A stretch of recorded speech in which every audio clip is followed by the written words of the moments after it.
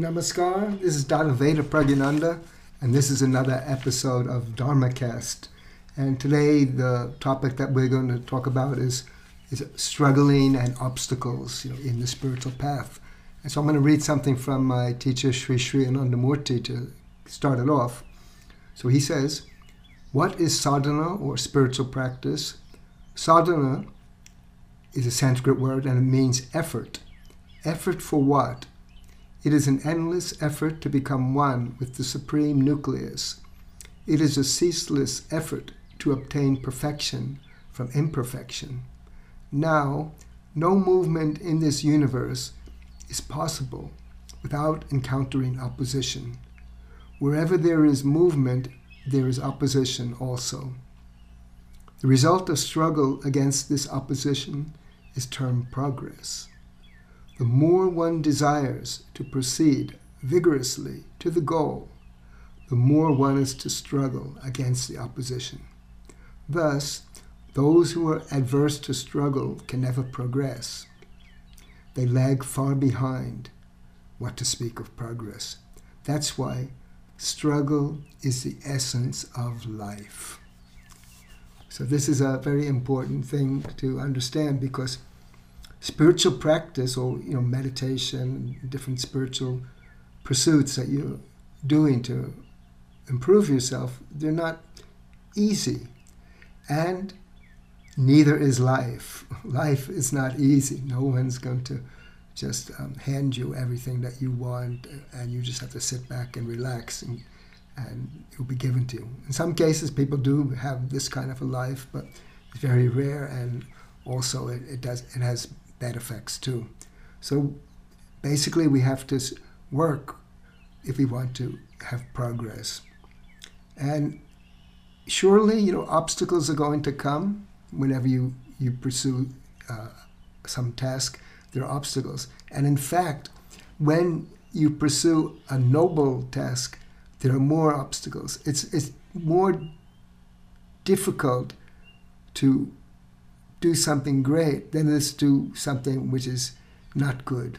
So it's easy to degrade yourself. It's easy to go downhill, so to speak.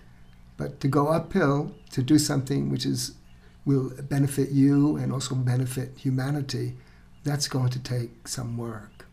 So I say this in the context of meditation, and there are two aspects of that regarding the obstacles. One is, certainly they will come. They will surely come.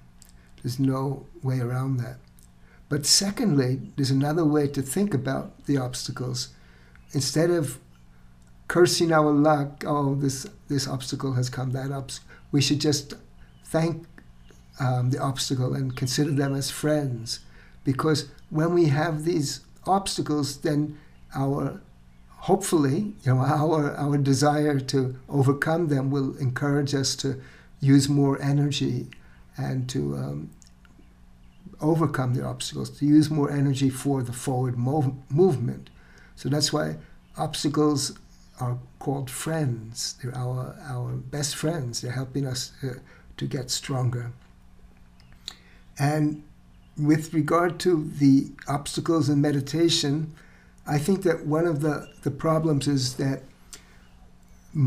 many people give up and they stop the practice. So that is the number one mistake, is to stop in the face of the obstacle, or to stop in the face of periods when you don't feel like you're getting a result. So, and because the results are difficult to measure. It's not like that you can step on a scale like when you're measuring your weight. So meditation is quite subjective, and a spiritual thing is subjective, and it's difficult to measure the effects. So you just have to keep going over the obstacles.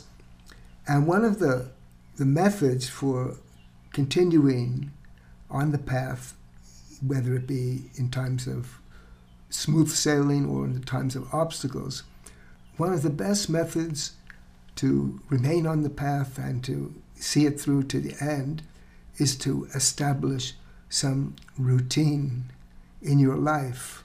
And in this routine, you put your periods for your meditation and your yoga, other practices that you're going to do to help yourself.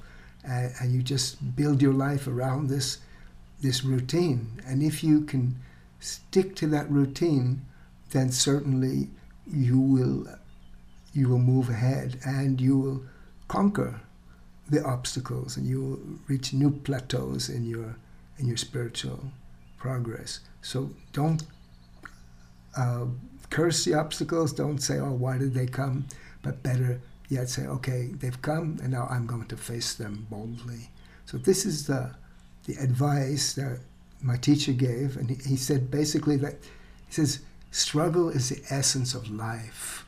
It's everywhere there's struggle. You'll see it in the plant and animal kingdoms, that they have to struggle, and humans too. We have to struggle, and also our struggle is even greater because we're moving towards a spiritual goal. So that's really the ultimate in the whole march of life on this planet and in the universe.